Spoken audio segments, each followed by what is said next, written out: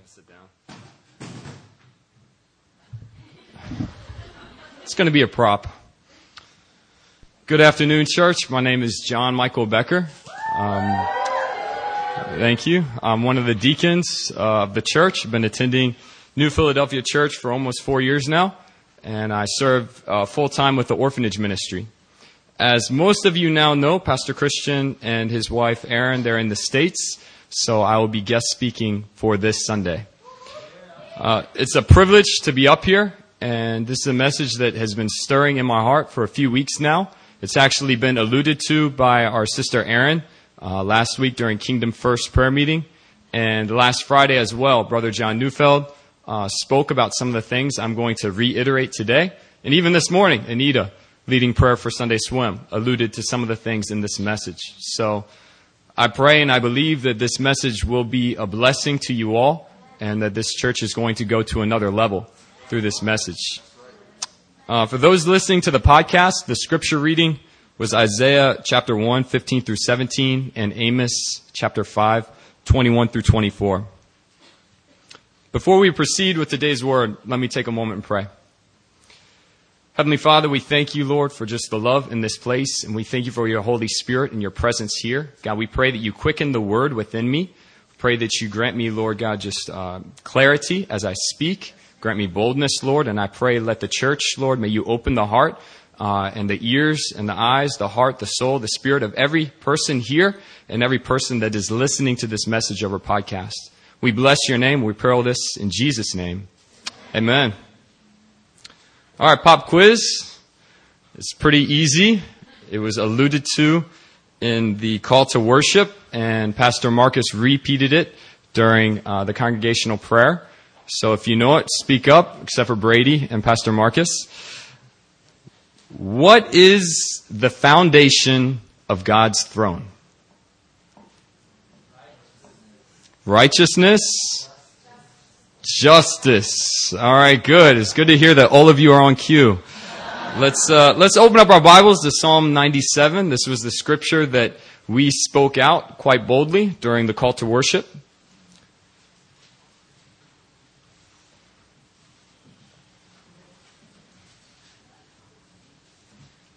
Psalm 97. I'm going to read verse 2. It says this: clouds and thick darkness are all around him. Righteousness and justice are the foundation of his throne. Turn your Bible back a few pages to Psalm 89.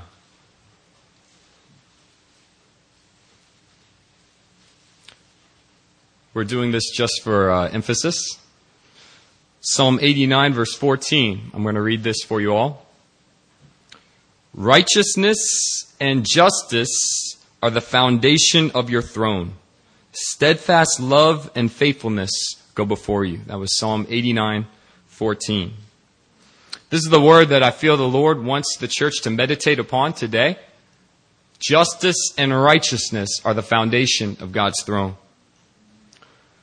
Now let's take a moment and step back. Scripture is very clear about this. What is the foundation of God's throne? It is justice and righteousness.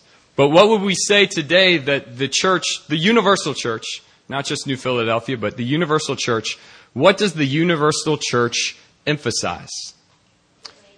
Okay, I'm going to speak for myself. I would say first and foremost, what you see in almost every church around the world, no matter the denomination, is there's an emphasis on church attendance and upon the sermon. I think you can go into any church and you will find there's an emphasis upon that. Without church attendance, you don't have a church. And typically there's the sermon, no matter what type of service it is. I would say for the more healthy churches, the healthier churches, you will find more of an emphasis as well on tithing, praise and worship, reading the word, and Bible studies. I think most of you can agree with that. Healthier church, you start to see a bit more than just attendance in the sermon. And then for the next level, I think you'll start to see prayer being emphasized, accountability, discipleship, and even missions. What do all these things have in common? I'm going to list them again for you all. church attendance, sermon, tithing, praise and worship, reading the word, Bible studies, discipleship, accountability, prayer, and missions. What all of these, except for you could say missions, have in common is that they are righteous acts. They are considered righteous acts. They are all about making us better people. Very simple definition of righteousness, if you didn't know what righteousness meant, and this is probably not the seminary definition, but it pretty much sums it up. Righteousness is being right with God. Pretty simple. Being right with God. If you were to look it up in the dictionary, it would say moral, ethical, obedient to God, things like that. But the basic definition is being right with God. And the church today, and I'm speaking again universally, the church tends to emphasize that if we do those above things, if we attend church, if we read our Bible, and if we pray, and if we have discipleship, even better, then we are right with God. We are doing a good job. And I want to say and make clear that all those things that the church emphasizes are in fact wonderful things. And that through these things you will be able to know God more, and you will be able to know God's call for you more clearly. But I also want to add that there is a danger in only allowing those things to be emphasized. You see, there's a certain group of people in this word that emphasize those righteous acts. In fact, they were very, very clear about following each and every one of those righteous acts, including missions. And that people group was the Pharisees. The Pharisees. The word Pharisee can be translated as set apart, a separate person. And that meant to just signify what type of people these were. These people were so religious, so righteous, that they were set apart from the others. They not only read their Bible, they had it memorized. They prayed, they fasted, not just once a week, they fasted twice a week. They tithed, they attended church, they made sure the Bible was being taught. And Matthew 23:15 says that these men would travel across land and sea in order to convert someone. They had the mission's heart. Did you know that? The Pharisees? Many of these people, the Pharisees, they held to the belief that if they observed these righteous acts that the church today still emphasizes, that they were right with God. And they followed these righteous acts religiously. Religiously. They were held in high honor by those around them. In fact, they were held in such high honor that many of the people of the day, especially those struggling with their walk of God, felt inferior to such men. But despite doing all these righteous acts that today the church still emphasizes, these men happen to be Jesus' greatest enemy. Jesus never minced words when it came to criticizing the Pharisees. I want you to turn your Bible to Matthew 23.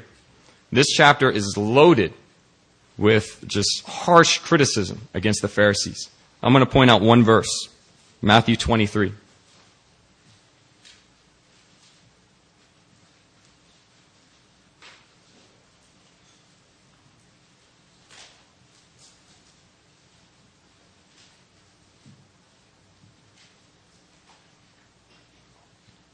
Matthew 23, verse 23 says this: "Woe to you, scribes and Pharisees, hypocrites! For you tithe mint and dill and cumin, and have neglected the weightier matters of the law, justice and mercy and faithfulness. These you ought to have done without neglecting the others." You see, the Pharisees were so caught up in their righteous acts that they tithed everything. Mint, cumin, dill, what these things are little plants that you would have in your garden, little tiny plants. And the Pharisees were so religious about making sure they were doing their righteous acts right that they would take their plants and clip off 10% and put it in the offering. That was how righteous these men were.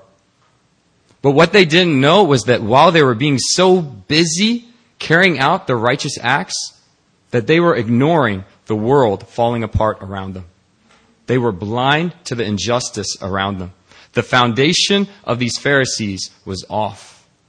It was way off. So here's a chair. Yes, we have a chair right here. Okay, it's not that heavy. Okay, I'm going to set it down in a minute. All right, these legs are the foundation of this chair. Without these legs, you have no chair. You cannot sit upon it. Now let's consider justice and righteousness as the foundation of this chair. What happens if you remove justice from the equation? Do you have a chair? Do you have something you can sit on? Instead, you have something that is crooked, something that is going to collapse if any pressure comes upon it. One of the greatest reasons why the glory of God is not falling into the church today is because the foundation cannot hold it up. The foundation of the throne is crooked. It's off. It's based upon righteousness, while justice is neglected.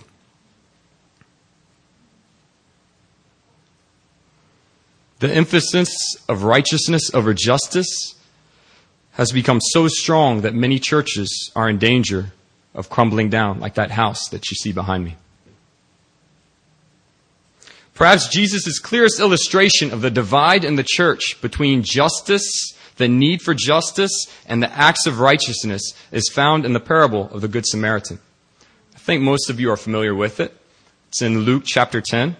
I'm going to just re-say it for you all very briefly. You have a man who's traveling from Jerusalem to Jericho, and he's mugged. He's attacked, he's beaten, he's robbed, he is left for dead. This man is broken and bleeding on the ground, and he looks almost like a corpse. And Jesus speaks that along came a priest. Now, a priest was a man who ministers in the temple.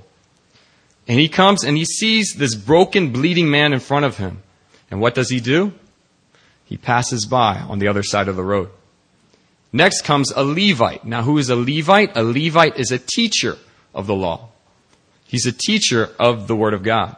And he comes forth and he sees this man broken and bleeding and dying on the ground. And he too passes by. And we all know the third man is the Good Samaritan. The Samaritan comes. He sees the hurting man and he binds up his wounds. He ministers to him. He places him on his animal. He takes him to the inn. He gives enough money so that this man will be fully healed. He takes care of this man. He makes sacrifices. And I remember reading this passage so many times growing up, and I get so angry at the priest and the Levite. What were they thinking? I mean, how evil can you be to see someone dying and just pass by? Would I ever do that? Thank you. What were these men thinking? What was the priest, what was the Levite thinking? Well, let me give you my interpretation. This is what I think that these two men were thinking. If you didn't know, in the Old Testament, there were very strict rules about touching blood. Blood was considered the life stream, the life flow of a being. So if you were to touch the blood of a person or of an animal, or even your own blood, you would be considered unclean until evening. Unclean. What does it mean to be unclean? Well, because you touch the blood, you are now defiled, and now you cannot touch anyone. Now you have to go outside the city or outside the camp, and you have to wait until evening, and then you can go in and you can wash yourself. There were very strict rules in the law about touching blood. So I imagine when the priest came forward and he sees this man beaten and dying on the ground, he looks and he thinks, if I touch this man, I'll be unclean. If I touch this man, then I cannot enter the temple of God today. Then I cannot minister the role that I'm called to minister. I cannot do the acts and the duties that I'm called to do as a priest. This is too much of a sacrifice. My acts of righteousness, my duty in the temple is too important for this man. I must pass by on the other side. And then the Levite comes, and he too has the same thoughts. He sees this broken, bleeding man, and he thinks, oh no, if I touch this man, then I cannot touch my disciples today. I cannot teach the Bible. I cannot share from the Word of God. My acts today, my duties, they'll be completely canceled out. I can't touch this man. I'll leave him to someone else. And he too passes by on the other side.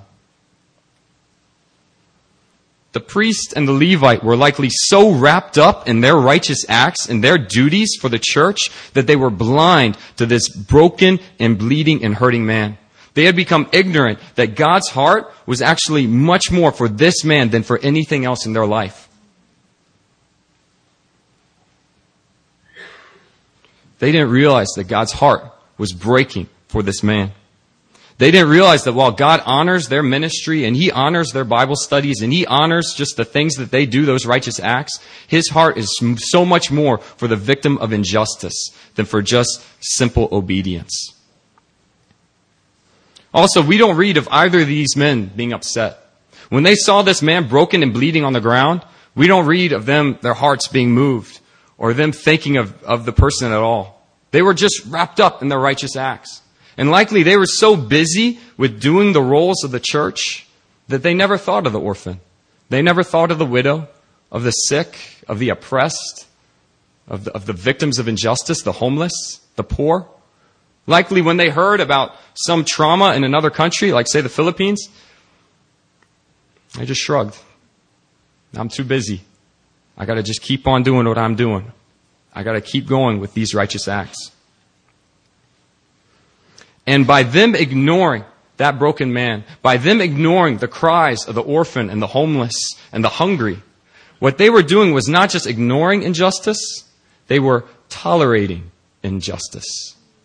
By them ignoring the victims, they were tolerating injustice in their society. They were allowing it to continue on.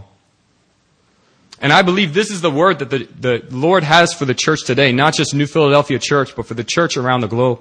That if we want to experience the full weight of His glory, if we want to see Him come and sit upon His throne and reign, not just in our personal lives, but in our churches, in our communities, justice must be valued. We must see justice happening. And I just want to say, just as an encouragement, because this is a heavy topic, that I'm really encouraged by this church. And I see that as we are praying and as we are seeking the Lord, God is already putting seeds of justice in this church. It is amazing that we have already sent 5 people to the Philippines to work and just the madness of the typhoons. And it is wonderful that we are able to send a team to Pattaya to serve just the prostitutes and the bar girls there in Pattaya and to evangelize. These are things that had not been happening in the church before. And I believe that as we are really pursuing the Spirit of God, He's just by His grace, He's putting it in us. And just today, Brother Marcus was led to pray, not just for us and for our righteous acts, but we were led to pray for the nations. We were led to open our eyes and not look just at ourselves, but to look to the hurting around us, to make a change in this society. There's a wonderful quote that I once heard, and I'm going to share it for you all today. It has to do with worship and justice. And he says this: "You can't talk about worship and sing to this awesome God if your life doesn't show there is a loving, awesome God." Let me repeat that. You can't talk about worship and sing to this awesome God if your life doesn't show there is a loving, awesome God. So a church without bringing justice to the community, it's not worth being labeled a church at all. A church without bringing justice to the community isn't worth being called a church at all. So what do we do, church? I remember when I'd hear messages like this, and not often, but I would always get stirred in kind of that guilt, or like, what do I do? Do I throw together a homeless outreach? Do I gather a bunch of people to pray and fast for the oppressed? Do I plan consistent hospital visits to pray for the sick and for the hurting? Let me tell you, all those things are wonderful, and I believe that they're going to start to happen in this church, that we're going to see ministries really coming forth. But I don't believe that's what God is looking for, first and foremost. I believe that God's call for the church is not just to act, but what He's calling for is for us to give Him our hearts, for us to ask God for a heart for the victims of injustice. What God wants first and foremost from you is your heart. And what I'm going to do right now is I'm going to share 3 effective keys to fighting injustice. 3 effective keys that the church needs to receive and walk in. The first key to fighting injustice is having God's heart for the victims of injustice. If you're going to fight injustice, you must have God's heart.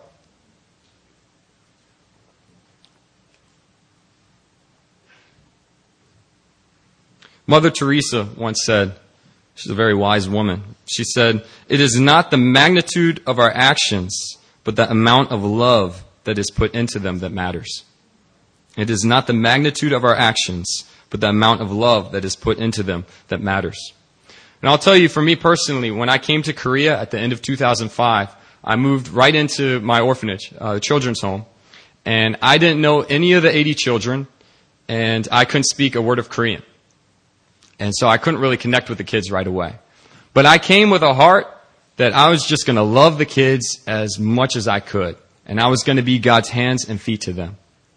But what I knew was I could try all I wanted at the surface, in the physical, but without God's love working through me to these kids, my actions had very little power. And so I would pray, and I would ask God, please, give me your heart for these children. Grant me your heart. It was a few months later that I was asked to give special sharing at this church. I was asked to share my testimony and to share God's heart for the children. And I remember that Sunday morning when I was still at the home and I was praying about what to share that day.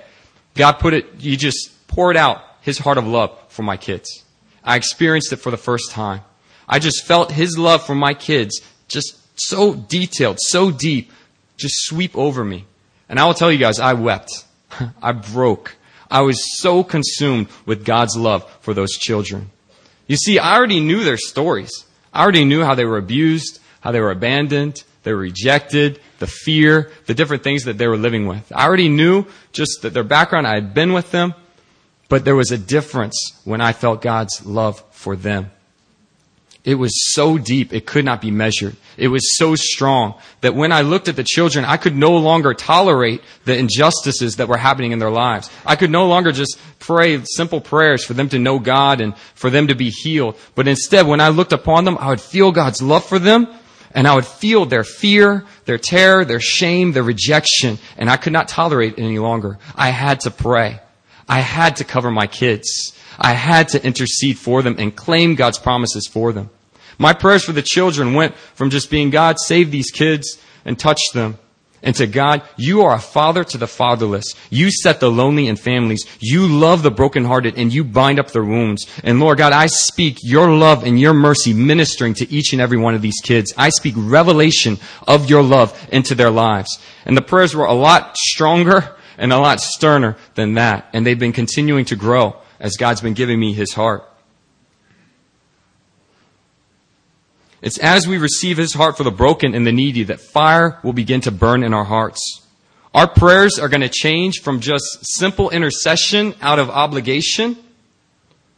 It's going to change into passionate warfare out of love and justice. That it's not going to be, okay, church, we're going to pray for Indonesia and the earthquake. All right, let's pray. God, bless them. God, touch them. You know, guys, I'm so often guilty of these types of prayers. It's going to change from that, because when you experience God's heart for the victims of injustice, for the victims of the earthquakes in Indonesia, as you feel their pain and you experience just their hopelessness and their despair, you have to pray. And you just get excited. And your prayers go from just simple intercession into loud warfare, passionate prayer. Because it is no longer your little bit of love going through you. It is God's love being poured out from you. So the first key to fighting injustice is to have God's heart. It's to have His heart. John 15:5 says, if you remain in me and my words remain in you, ask of me whatever you wish and it will be given to you. And He says, I'm the vine, you are the branches. If a man remains in me and my words remain in him, I will do anything he asks. But apart from me, you can do nothing. Without the love of God working through our hearts, we are unable to love the victims of injustice. The next key to fighting injustice is knowing that it is first a spiritual battle. The second key to fighting injustice is knowing that it is first a spiritual battle. So now you have the love of God stirring within you. How do you respond? Do you just run out and try and make the world right? Or do you look to the Lord? Ephesians 6:12 makes it very clear that our battle is not against flesh and blood, but it is against the demonic armies of the heavenly realms.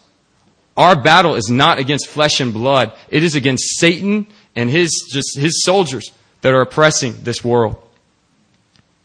Our battle against injustice is not with the corrupt politician or the abusive father or a prejudiced society. Our battle against injustice is against the demons that are influencing these people and leading them in that way of thought. I'll tell you all, every Friday afternoon I meet with a few intercessors and we pray for North Korea. And if you want to get stirred up for victims of injustice, pray for North Korea, because that nation is the epitome of injustice. And sometimes when we pray, God will give me a glimpse into that spiritual realm that I'm talking about. And I won't just see the people and the victims of idolatry and those in the concentration camps and the children that are starving in the streets, but I'll see the demons that are hovering over them. And I'll see those demons and their long, sharp teeth and their big smiles over what they possess. And I will know just God's heart against them. His heart against the victims of injustice. And this is where you get scripture like Psalm 58, which says, break the teeth in their mouths, O God. Tear out the fangs of the young lions. Scripture in Psalm 144, send forth your lightning and scatter the enemies. Shoot your arrows and rout them. These aren't prayers prayed against brothers and sisters or against people. These are prayers prayed against the demonic forces. Our battle is not in the physical. It is first in the spiritual. We need to ask God for revelation of the spiritual realm. This is deep, guys. I'll tell you, at my home, there'll be times when I'm with my kids and I'll just get really frustrated with them. They'll be cursing. They'll be rebellious. They'll just be acting like kids. And it will be really hard on me. And I'll just want to give up. Enough of this. I've tried with these kids over and over and over and just look at how they're acting. And I'll have to get away.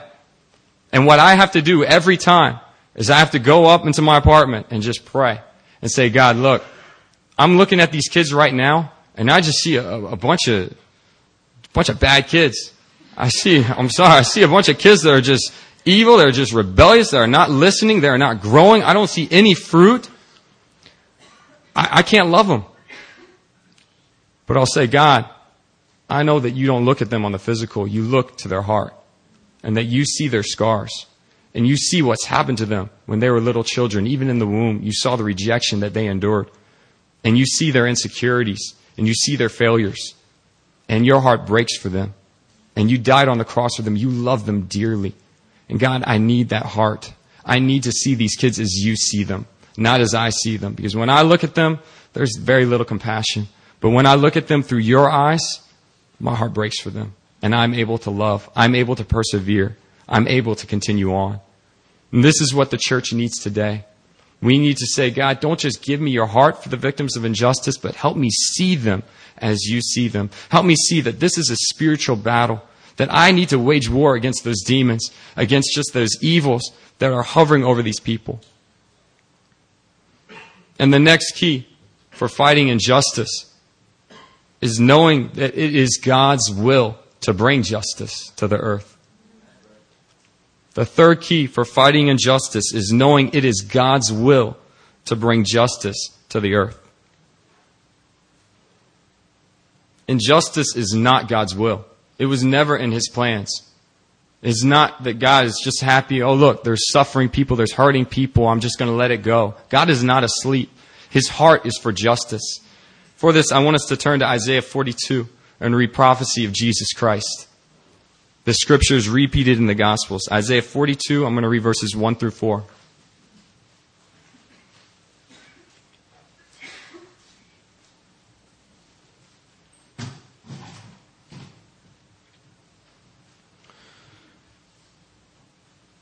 It says this, Behold my servant, whom I uphold, my chosen, in whom my soul delights.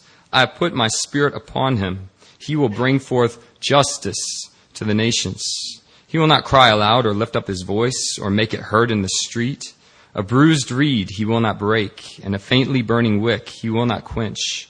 He will faithfully bring forth justice. He will not grow faint or be discouraged till he has established justice in the earth, and the coastlands wait for his law. God wants justice. It's not a matter of us pleading for it. It's not a matter of us saying, oh God, please come. Please bring justice. Please take care of the orphan. Please take care of the homeless. To pray such prayers is to say that God doesn't care, that God's sleeping, that God is just apathetic, and that we have to cry out for Him to care for these broken. But the truth is, it's clear in God's Word that His heart is for the broken. His heart is for the homeless, for the naked, for the poor, for the needy, for the oppressed. And His heart goes out to them deeply. And what I train my orphanage volunteers every time is that the reason why there is still pain and suffering in this world, it's not God's fault. It's the church. You see, God's love is so great for us that He sent His one and only Son to die on the cross for our sins. The Son of God humbled Himself to come down to endure all rejection, all shame, all poverty. He endured hell itself on that cross, all pain, all suffering, that we might be free. And when He went back up to heaven, He said, all authority has been given to me, therefore go. You are now my hands and my feet. I have given you the keys to victory. I have given you the authority to exercise justice here on earth. Now it's your turn. And the reason why we still see so many homeless shelters, why we see so many orphanages, why we see so much injustice in North Korea and China, all throughout the world, is because the church is asleep, not God. God's heart is yearning for these people. His heart is going out to them. And it's as we pray and as we align ourselves with His heart and with His will that we will be able to change this world. We will be able to do mighty things. A key in spiritual warfare is knowing that our warfare is not with God, it's with the enemy. That when we go into warfare, we are not looking at God and saying, come on, God, do this. Come on, God, do this. Our warfare is not with Him. Our warfare is with the enemy. And He has already given us the authority and the grace and the strength to overcome. And what we're called to do is not pray and plead for victory, but we're called to engage the enemy. We're called to proclaim God's justice to the nations, His promises for His people. We're called to rebuke the enemy and claim that the earth is the Lord's and everything in it. South Korea and all who dwell in it. We're called to exercise the authority of His truth, of His scripture, and cut through every lie of the enemy. If we want to see justice come to this earth, we have to stand up and know God is fully behind us. We don't need to worry about it. We don't need to think, oh, will God support me if I visit the people in the hospital and pray for them? Will He be with me? Of course He will be with you. And He will be pleased with you. And it's not a matter of how good you do and all your efforts. It's just a matter that you tried. It's a matter that you are moving in His heart, that you are obeying Him, and He will honor that, and He will bless you, and He will give you strength. I'm telling you, He will be so much more pleased with you than if you had done 1 million Bible studies on your own.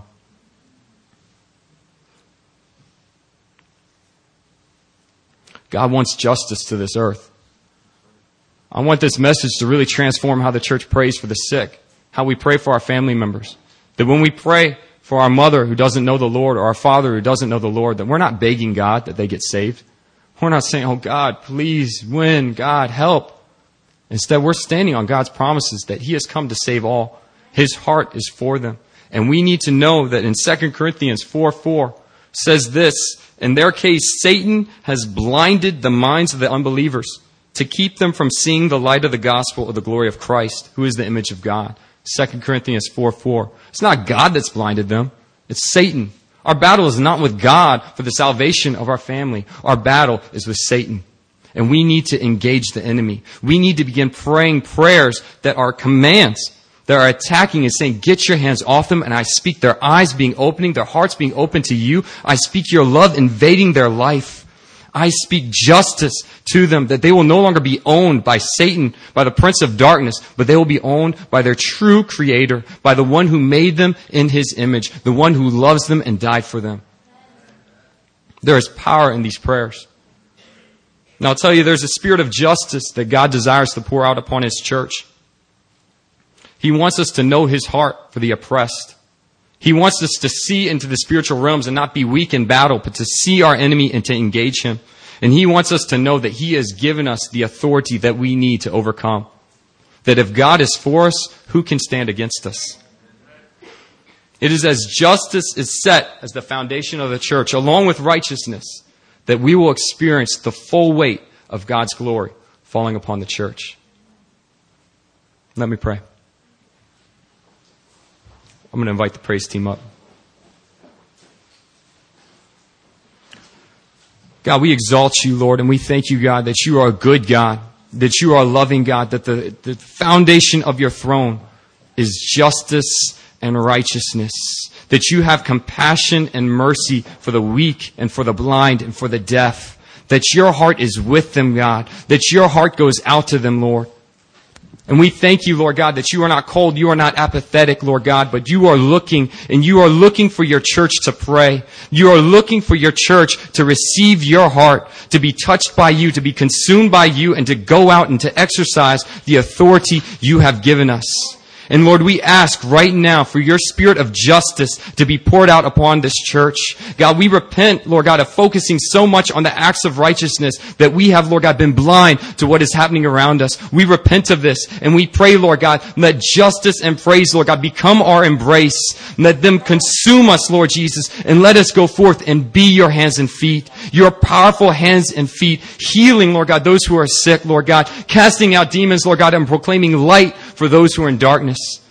Lord God, we pray that you raise up the standard in this church, that you build us up, Lord God, in your heart. We worship you, Lord God, and we thank you in Jesus' name. Amen.